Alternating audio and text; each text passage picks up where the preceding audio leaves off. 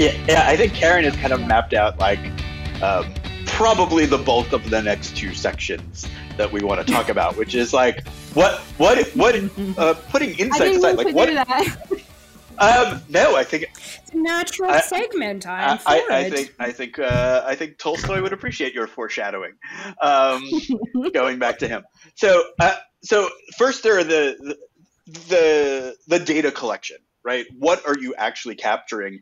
And then there's the, however you want to call it, the activation and engagement with that data, which includes insights, but also includes ownership, which is a big part of it. And I think because the people acting on the data are also the people acting on the insights are the people who are going to be affected by the insights. Unlike very often, if I'm studying soft drink consumption, that's a very different beast, because the people acting on it, the people who are going to act on the insights are not going to be nearly as affected. So with the collection of the data, obviously I'm going to stump for anthropology and an ethnographic approach. And the reason I'm going to do that is because anthropology is by its nature holistic. So it's going to combine things like interviews and observation and an understanding of space and a focus on communication and mapping social roles and mapping, life trajectories. I've referred to them like their career paths, but really they bear a very similar relationship to the way we think about life trajectories, and you go through stages. I think we say things like late career and stuff like that.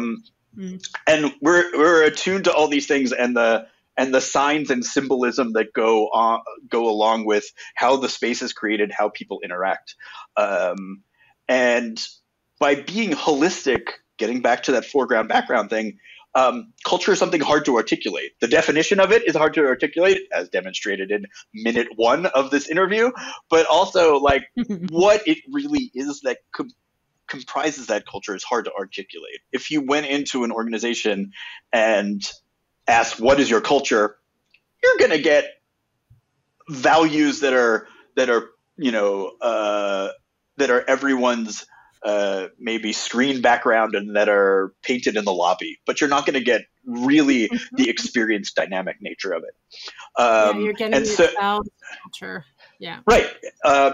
And what an ethnographic approach does is takes all of that information, looks at it holistically, and is able to tease out the things that are tacit and unarticulatable, and foreground them and make them data that you can really look at. The second part which is a fun part, I think, both for Karen and I to talk about, is that co-creative piece. Is the idea that you need to give your employees, a team who's responsible for leading this initiative, the space to work, and space it might be physical, but it's also temporal. They need the time to do it. Yep. It's psychological and it's political. Like, it's all of those things. You need to give them that space. You need to give and remove the barriers. Remove the barriers, and barriers are a whole other podcast. Because those barriers can be access. They can be dissuasive or coercive factors, which may not even be on purpose. But basically, you need to be able to tell the boss what's wrong, and you need to be able to say it as bluntly as possible. You also need to be one of the barriers is secrecy. You need to be as transparent as possible. So one of the things that Conifer does is we will go, let's say we're going to do research for a couple weeks at an office to understand. We'll interview people, we'll observe, we'll just kind of hang out and figure out what's going on.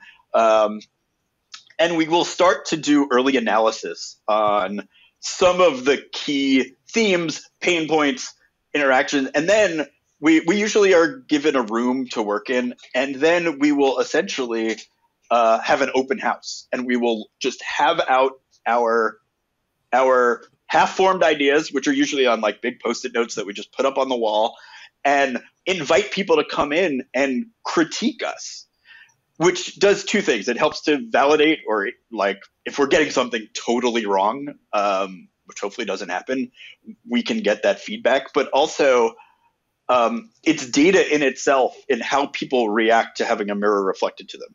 And then you start to see like how people are going to respond when you start to activate that work, which is where the co-creation comes in. And I think I'm going to just throw the ball over to Karen, who's more than happy to talk about the kinds of co-creative processes you can bring in to that work to make sure that folks have they have ownership. They have a huge stake in this. Like people don't want to work in crappy workplaces.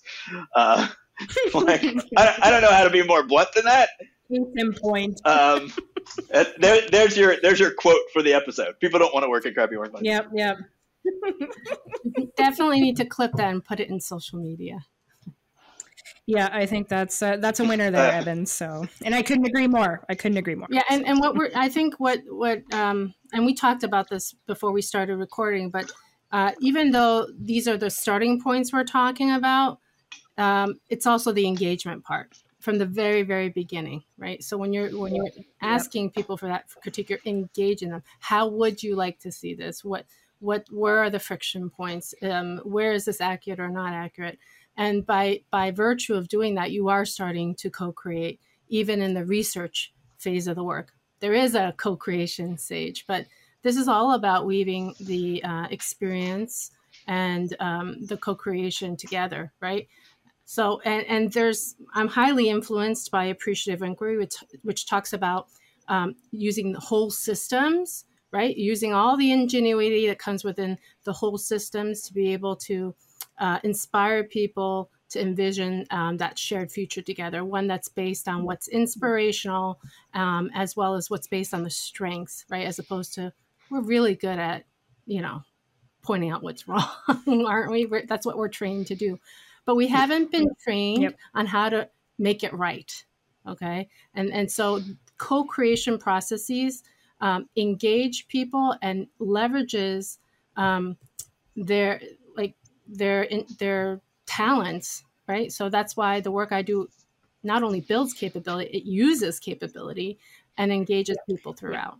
So nice.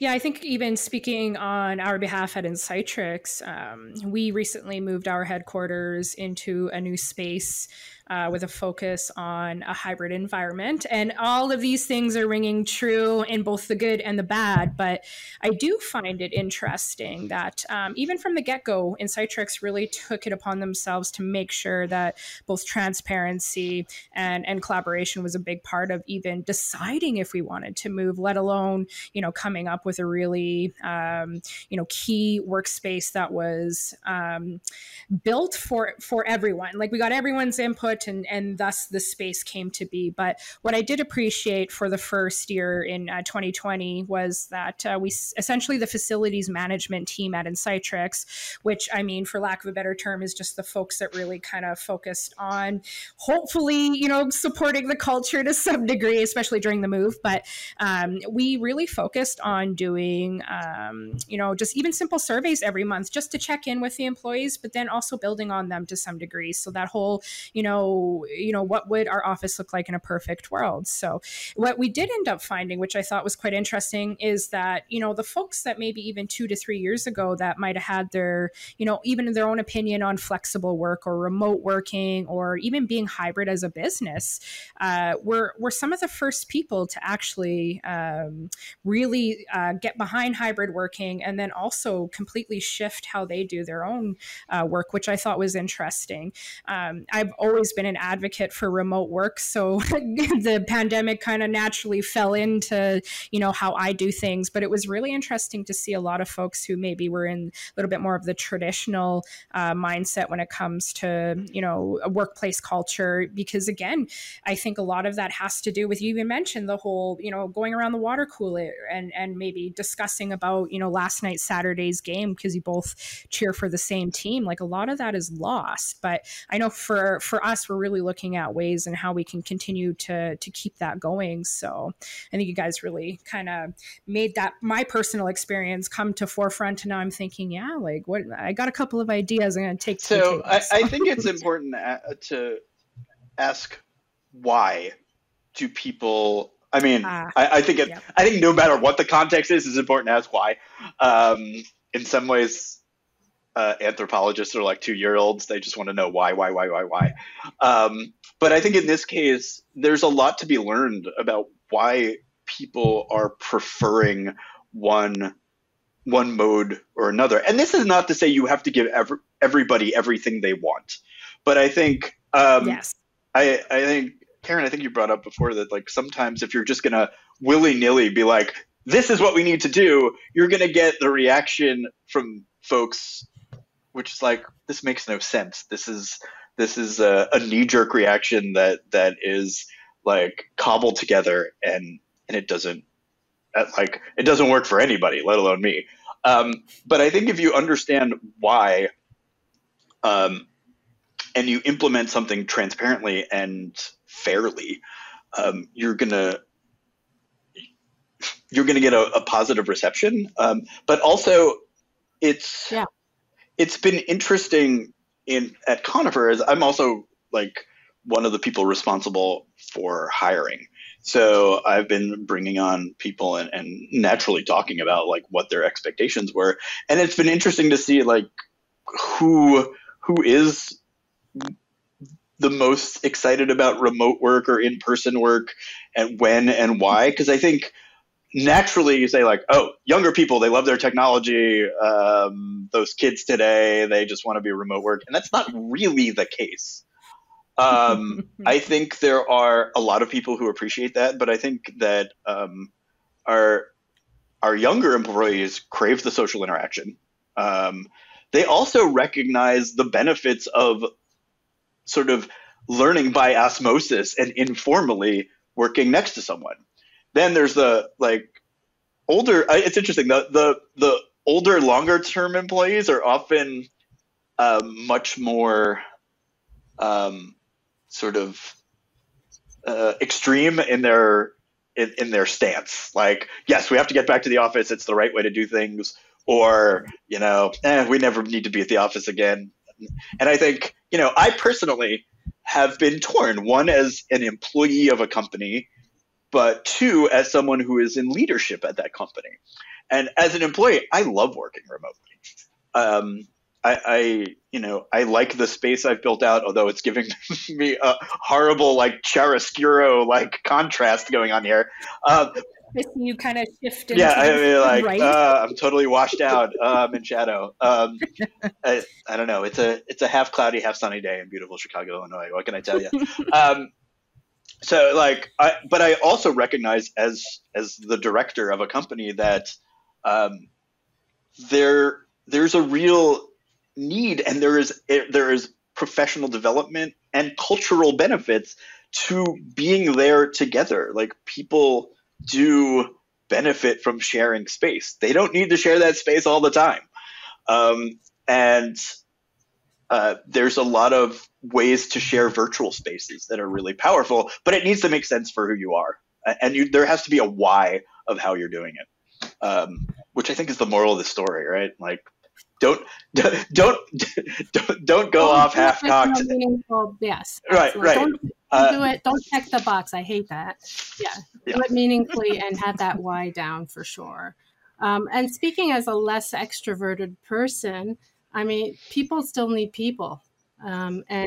Yes. And so that's what you're talking about, Evan. But from my perspective, the future of work is not hybrid or remote. The future of work is choice.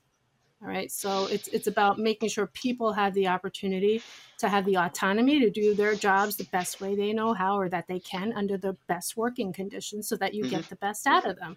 And that includes cultivating relationships and capabilities, making sure the learning is there, all that good stuff. And so it's something that organizations should think about every day, but they don't, right? And then therein lies the problem. You see that the paying attention, which I think in the work that we do, that's what we're doing when we're trying to articulate the culture. We're paying attention. What is the real culture, right? So I have a question for Karen now. Gosh. Because sure. Well, so their choice and input are two related things. They both have to do with sort of like agency and ownership of a decision. And I'm wondering, as you're working with your clients, are they making that fine distinction? Do they understand that, like, they might just say because you might just say like, oh, we're empowering the workers, which is another like no, and I mean that's an extreme side, right. No, I hear you. It's a balance, and that's why co-creation is so important. What you're doing is bringing the organization closer together so that you can weave the future together. And no, you're absolutely right, Evan. That distinction is not always there, and I think, and I'll say specifically, CEOs are learning it the hard way. Mm-hmm. And so, and this question, and that's not unusual, because honestly, I've asked this question of CEOs. Oh, you've gotten to the pinnacle of career. What do you still have to learn? And not all of them can answer that question, right? And so it's really important for organizations to understand that it is the co-creation piece. When we talk about criteria, it's not just employee criteria, there's business criteria as well, right? And what you're trying to do is select the interventions or the strategies that are going to give you the best of both sets of criteria, right? And so you're right. It's not. I'm not promoting all of a sudden give the keys to everybody. There's lots of room for leadership in co-creation still, but it's got to be done in a way that has that 360 view or that understanding of the complexities. And we're far too simplistic when it comes to our interventions when it comes with people these days, right? We know the answers. The hard work's not being done. And so, I say this to leaders all the time. What's the harm in talking with your people? Oh, we have the survey. What's wrong with asking them what they think? Yeah, I mean, this is... They're scared of the answers, perhaps. Let's be honest. Then they have the burden of knowledge, right? And accountability. Absolutely. Or they will wave away the answers. Because, like, your question about, like, what do you... What exactly? Hubris and humility was what I immediately thought about when you said you asked these questions of the CEOs, because if you can't answer that, you are devoid of humility, and it's going to be the harm of you talking to your employees is they are going to recognize that, and they're either going to not be honest in their interactions with you. Or you might respond negatively publicly, which is an even bigger disaster. Too. Right. But I think the aim of those conversations is not just the conversations, because you're right. Maybe the starting points are not always noble. The aim of that work, and especially with co-creation and the employee research that happens before that, is empathy, right? We talk about that all the time with design thinking. So once you're building toward that empathy, then we have something to work with. But you're absolutely right. We hear about this in the press, all these listening sessions, so to speak, that go sideways because they become complaining sessions. And I partly believe that they're not facilitated in a way that gets them the result that they want. So there's something to be said of, bringing some expertise into the room and trying to make sure you're managing the conversation. So you're right. And this is good. I'm so glad that we're having like the three of us talk, because what we're doing here is we're building on very complex topics, but being able to point out these aspects of it is really hopefully balancing out the perspective for those that are hopefully listening as a fly in the wall here. Right. Do you want to go down the rabbit hole of organizational empathy, or is that too big a? Oh, gosh. Is that too big a? You could go all afternoon now. Well, I will give my one thought about empathy. I would love to hear it. And in market research, I have often had clients treat empathy as something you could be knighted or baptized into. Like, you cross the threshold. So let me explain. Like, you that empathy, but for the consumer by virtue of the simple fact that you've gone into their home and been in a space with them, and by crossing that threshold, like, I now ordain you empathetic leader, go forth and innovate. And so in order to empathy also needs to be like fed and watered, much like relationships. And so empathy is, much like culture, a practice. And so I think having a session where a CEO really talks to their employees once, you're very, very likely to have it be a complaint session. If they make it a regular practice and they show, they put aside it's not a relationship. Yeah, it's not a transaction anymore. Right. And they put aside some of the actual trappings of hubris that come with only staying in the executive suites, and maybe somebody just spots you walking through the lobby as you're whisked away, but that you practice this listening and practice these interactions and practice being in the same space and seeing how people work. You start to develop that sense. And I think also when you empower people to undertake an initiative, to look at your culture, to understand it with a critical eye and make informed decisions about how to steer it in one direction or another, it has much more credibility, because the folks who are told that they have ownership of that process, the folks that are told they have input in that process, which should be broad, feel that that's done genuinely. And I think and it's, a big part of culture is also how trust is conferred and confirmed, and reinforced through interactions. So that's my meandering but still bounded empathy diversion. Yeah. I may have a practical example, sure, if you don't mind, Karen, me jumping in. It's funny because, again, this kind of it pulls me back into my personal experience. But when we were setting up this hybrid work environment, it was interesting in that we were always working in an open space. Again, another buzz trend from God knows 7-8 years ago. And we all know how that turned out. But ironically, even with the whole hybrid working, we moved to hot desking, right? So that's the whole, you're not allowed to leave your space, your stuff on your space. It's once you leave, you leave. You can book out any area of the office and away you go. But what's interesting about that is we actually have all of our leadership follows the same rules, including the CFO, the CEO, everybody. So we all hot desk. And even today, I was sitting right beside the CEO as she worked. So there's a lot of transparency and just kind of having a side-by-side with those types of leaders. Another point actually to make, even within our own environment. And again, I know we're talking about these environments aren't the things that lead culture, but I'm really happy that we were thinking about this ahead, right? But even the room that I'm in actually isn't a full room. We actually have the glass only goes up halfway because we are trying to keep a transparent environment, that there's no place that you can be in the office where you can't hear everybody else.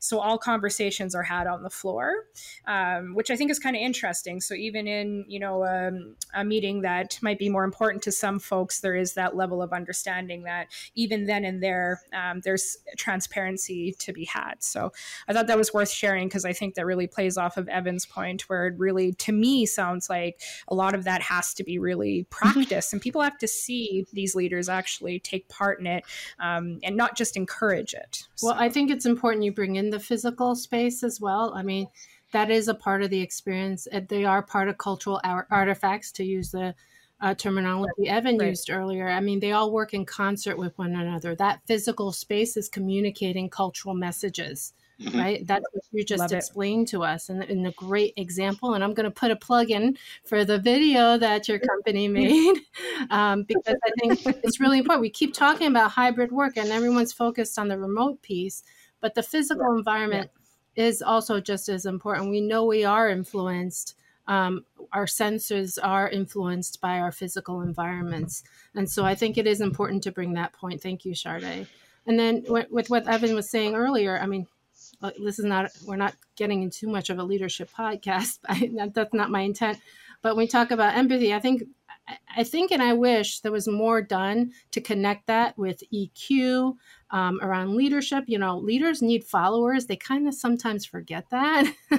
and that's something that's granted to them by others. And influence has so much to do with relationships. So when I do some of the executive coaching, they're like, oh, and I say, you know, what do you want to work on? And it's like, I want to increase my influence. Well, take a look at the relationships around them, and then they can understand what mechanisms are influencing. So like you tie this all in and you say, okay, these are happening on a scale that actually becomes culture. These are all the patterns, right, that happen in everyday interactions that express the culture. So I just thought I'd kind of connect all the dots there, because I mean, every time both of you talk, I'm kind of like, my synapses are firing away. Yeah, so. I mean, influence itself is culturally determined, right?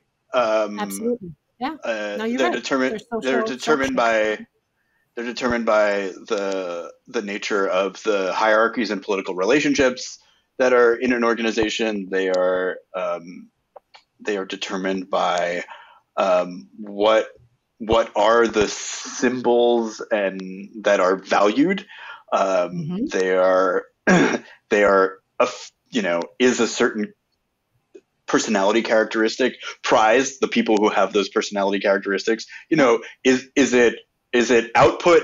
So with in a sales organization, the sales numbers might be the thing. In a consulting organization, like for better or worse, like being charismatic can be really helpful because you need to convey ideas and you need to be persuasive. In other organizations, it can like simply be like recognition from above if it's really, really hierarchical, as opposed to recognition laterally. There's a yeah. Evan, as a woman of color, I am keenly aware of that. Yes, keenly aware of that. Yeah, and I think that's what's really interesting. It's important that you bring that up, because what is going on with a lot of the DEI initiatives is that those are hopefully changing the way that like influence is plays out in organizations, and the way relationships are formed, and what the markings of something that is worth following are manifest. So, well, yeah, I think two things have happened, and I started out EEO in affirmative action 20 years ago. Is that the field, speaking as a practitioner, the field has matured. There's a lot more complexity and knowledge that has been built over these years, which is great. And second, I think the other thing that's going on in organizations is that the realization, we saw this with George Floyd, the realization is that, you know, we are a part of society. So these companies can't shut out, you know, indefinitely what's going on the outside, because what's going on the outside is going on the inside too, right? And so I think these things are working in they're working in confluence with one another. I don't know if it's late in the day, so I don't know if I'm using the right terminology here, but they're all coming together and they're forming these systems. And the important piece is, are we paying attention? You know, are we being intentional about it? Are we building the right connections and the meaningful relationships so that we can kind of drive forward progress? And I think probably in the present company, we would all agree it's a very imperfect process right now, right? We're in a place that's very imperfect. And I think I don't mean to overly simplify it, but there's some basics that are not being done. And that is the empathy piece, the paying attention piece, the collaborating and meaningful connection.